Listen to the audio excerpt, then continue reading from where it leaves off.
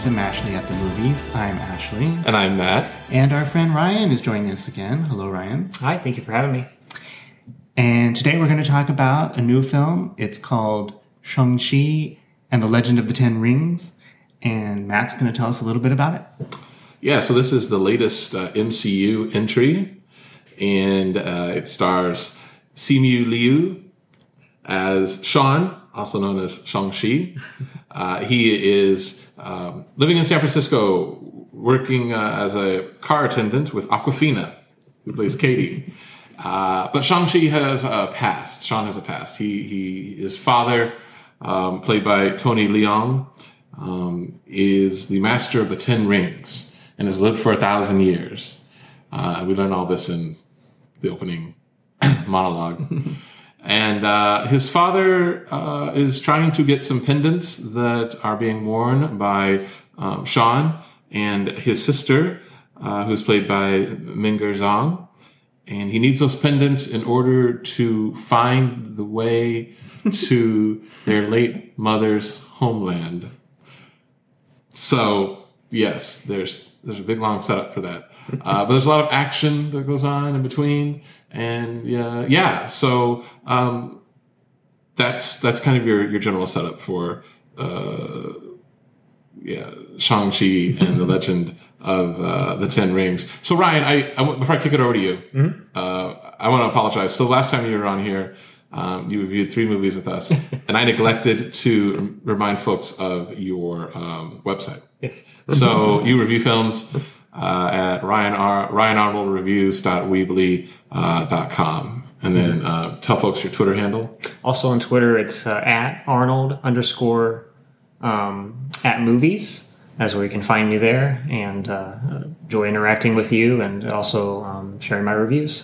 Yeah. So, and this is actually the first movie that we've seen together. Mm-hmm. Saw it yesterday in IMAX. Mm-hmm. So what are your thoughts? So I was very surprised in a good way with this movie. I had heard it has gotten good reviews over the last month. It's been kind of slowly premiere. It had its LA premiere a couple weeks ago, and it looked like it had a lot of good potential in it. It's an origin story, so it can get caught up in a bit of formalic kind of storytelling, but I felt like they did a really good job with the setup and the premise.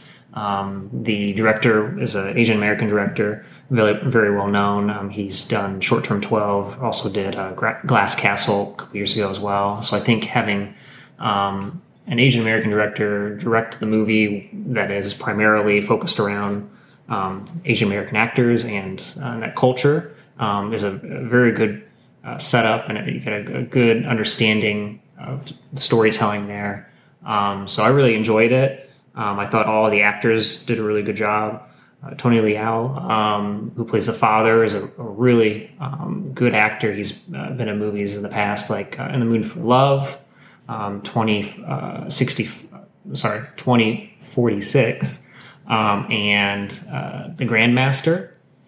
He has a big following over in China, and I believe this was actually his first crossover into Hollywood territory, but he's been in the business for over 20 years and has a very good resume in Chinese movies, so I highly recommend watching his filmography. But the choreography and the action sequences were really well done. I thought the writing in it was really solid. It gets into the third act, can get a little bit topsy-turvy with a little bit of the CGI, but overall it was a lot of fun, and it was another good story and representation that Marvel was able to pull out. I really enjoyed the movie. I wouldn't say low expectations going in, but I would say I was a little skeptical of the film just based on the trailer, which I'd seen, I don't know, 1,000 times it felt like, and it just didn't really grab me a lot. But I thought the movie was actually really good from the beginning. I thought, one thing I really liked about it is that it's kind of a standalone movie. I mean, there are certainly callbacks to other films in the Marvel Cinematic Universe, but for the most part, it's its own film, and I appreciated that. It's it rests on its own qualities, and it's successful on its own merit, is what I'm trying to say. And I thought the performances were all really good. I really liked the relationship between Shang-Chi and Aquafina's character, Katie. Just that it was a close friendship between a guy and a girl. And Aquafina is someone who I enjoy quite a bit, and I was looking forward to seeing her in this movie, and I was quite happy that her role was as big as it was. I didn't realize that her character was going to play such an important part of the film, and that was exciting for me. I thought she did a great job, and she added a lot of humor to the movie. Sometimes these superhero films can be a little self-serious and forget to put the humor in, but this one I thought was a lot of fun and funny at times. So I had a really great time. I love the first half of this movie, and pretty much the first 3/4 of it. In fact, in the first third, at least, I thought to myself that this is like maybe one of the best MCU entries I've ever watched. It had good action. I loved the character interplay.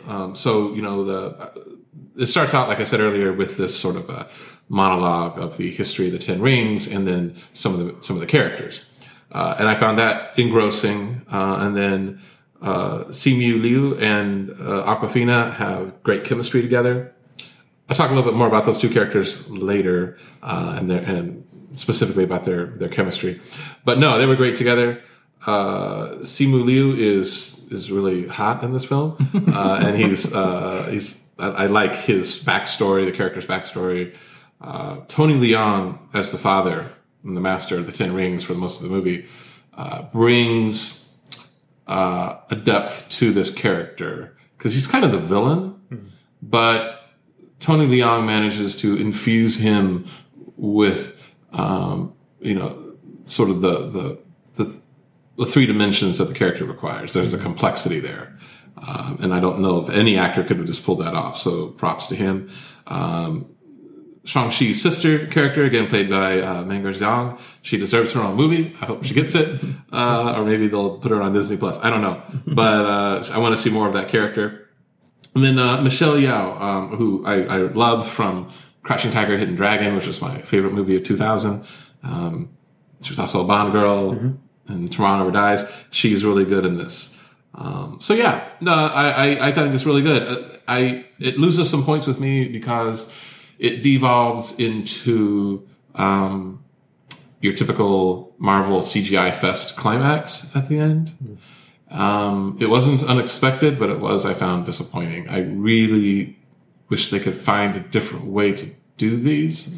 It's kind of what happened to WandaVision, and then this as well. Although this is, you can't say that this isn't an action movie, because obviously it is. It just felt a little bit more grounded. In these movies, there's always CGI going on, and a lot of times it's good enough to fool us into thinking, oh, this is all real. But then when the end of these movies come and it's particularly fantastical, then that this is just all not real. But yeah, aside from that, I thought it was great. I really enjoyed Aquafina's character in this movie. Like Ashley, I'm also a big Aquafina fan. And she's a funny actress, but she also can show that she can be a very strong, dramatic actress, like she did in The Farewell that came out a few years ago. But I do enjoy her for comedy, but I was really happy. I wasn't sure if she was just going to be kind of a gimmicky sidekick in this movie and just kind of be there for laughs and kind of just as a tease. But she wasn't. She was a lot more than that. She did provide good humor. I thought it was smart humor.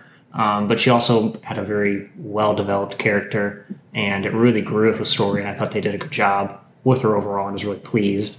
Like Matt, like you said with the dad, Tony, the actor that played him, he was very complex in his character, and I thought he was a really good villain, probably one of the better villains that the MCU has had, because I like villains that are pretty complex. You kind of can see their side of the story, but also they're flawed in a certain degree. And but you feel for him. So it was a very good dynamic for the movie, and really did enjoy that. It does venture into a little bit of a CGI fest at the end. Something Black Widow had a little bit too in its third act, where it kind of builds up and then it kind of goes into a bit of overdrive on that. But I don't think it hurt the movie overall. I thought it was still very well done and well played. The martial arts in it, the choreography was really well done, especially the first fight scene on the bus, which was pretty cool. They did a good job with that. The camera work in this movie was really neat too. They really knew how to move the camera with the fight scenes, which I thought was nice. Also, props to some of the cinematography, which was pretty solid. And being the 25th Marvel movie, it's nice to see a movie that's led predominantly by a almost all Asian American cast, and having a sister who is Asian American. It was nice to see a movie that really represents that culture, especially in a time that we're dealing with the pandemic, and unfortunately, a little bit of the hate crime has gone up. And a result of that, which is sad to see, but it's nice to see a movie like this come out and really promote it and promote those stories that need to be told. I agree with you about the choreography of the fight scenes, and there are some fight scenes in the movie that are almost like dancing, and I felt like those were in particular had a real emotional impact, and I think those particular fights, those battles, were particularly emotional. And I wanted to mention, too, that there's a lot of flashbacks in this movie. And I was thinking, as I was watching it, and I thought about it afterwards, I think that would be very problematic in a lesser film. Flashbacks can get confusing, they can grow tiresome if they're not done right. But I think this movie did a really good job, and it really served to build the complexity of the characters and understand them emotionally and get us emotionally invested in their past and in their current state of affairs. So I thought that was really well done as well. Yeah, that's a good point, because flashbacks can either, in my opinion, hinder a movie and kind of draw it to a halt, or it can help the progression of the movie. And I felt like every flashback in this movie was helping its progression. There was never a point when a flashback started when I was groaned and was like, oh, another flashback. No, I thought to myself, oh, cool, this is as it was happening, like, this is helping my understanding of these characters, and it's helping the movie along. Real quick, I just want to talk about this relationship between Shang-Chi, or Sean, and Awkwafina's character, Katie. There's been some chatter about it online, and I know we talked about it after the movie. They're definitely presented as sort of it's interesting. I saw the term online, platonic friendship, which I feel is sort of an oxymoron, but they're presented as a friendship. And the reaction people have had to that is, including myself, is interesting, because in our society, it's really difficult for people to see a man and a woman be friends, and there be nothing else there. So, I think folks were looking for, like, oh, is there something else there or whatever? And there is even one scene when Shang-Chi goes shirtless that I think Katie sees him slightly differently. But that said, I will say that I enjoyed their friendship the way it was. And I also want to say, and I'm just going to throw my gay man perspective in here, my gaydar was pinging quite a bit from Sean. And their relationship, the Sean Katie relationship, as someone who, who's been a gay man and has gay friends, and who's known straight women and had straight women friends, and had been in, like, bar environments like you see them in or whatever, this looked to me completely like a gay man, straight woman friendship. That's what it read to me as. And I know that there's probably going to be a lot of people who will be like, oh, I didn't really see it that way. I mean, you can see it that way if you want to, but, I just saw a couple of, straight people who were friends or whatever, or maybe more.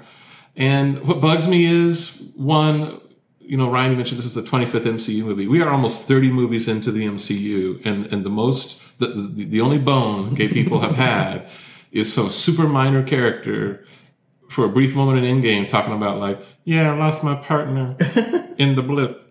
and scene moves on, right? And this is even, for God's sake, they set this in San Francisco. Right.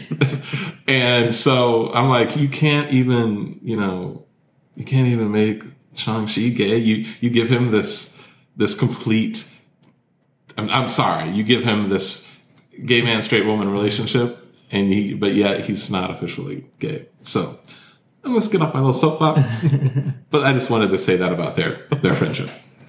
Well, perhaps in the sequels, which I'm sure there will be sequels, that will be developed more, and we'll see. We'll see what comes of that. Thank you. Any final thoughts?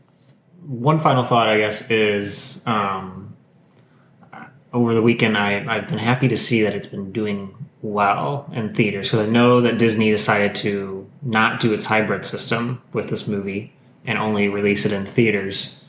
So it made me a little worried, because unfortunately, with a movie that has this much representation in it, and it's its first movie of solely the Asian culture, it has a lot riding on it, and you don't want to see it do bad, especially even we're in a pandemic and stuff. And so it's nice to see that it's so far has been doing really well over the weekend, and people have come out to see it. Mm-hmm. So I've been excited to see that, knowing that that it will hopefully have a good box office performance for the film.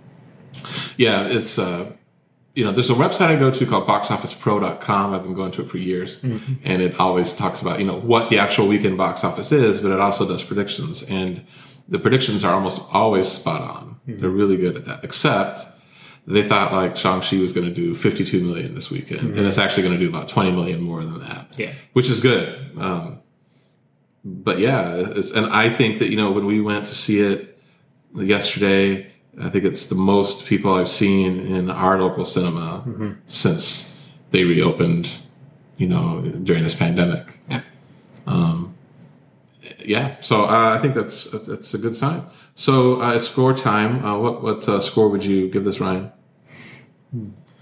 I would give it probably solid. I'll do an 8.4. I was very happy with it. Okay, Ashley. I was going to say 8.5. This is easy. So I'm giving it an 8.3. So its score is an 8.4 from us. And it is on the Tomato Meter. It has a certified fresh 92% from critics and an audience score of 98%. So yeah, and then again, an 8.4 from us. Ryan, thanks for joining us. Thanks for having me. It's RyanArnoldReviews.weebly.com. And you can also find him on Twitter. Mm-hmm. And yeah, thank you for joining us, and thank you all for listening. Thank you.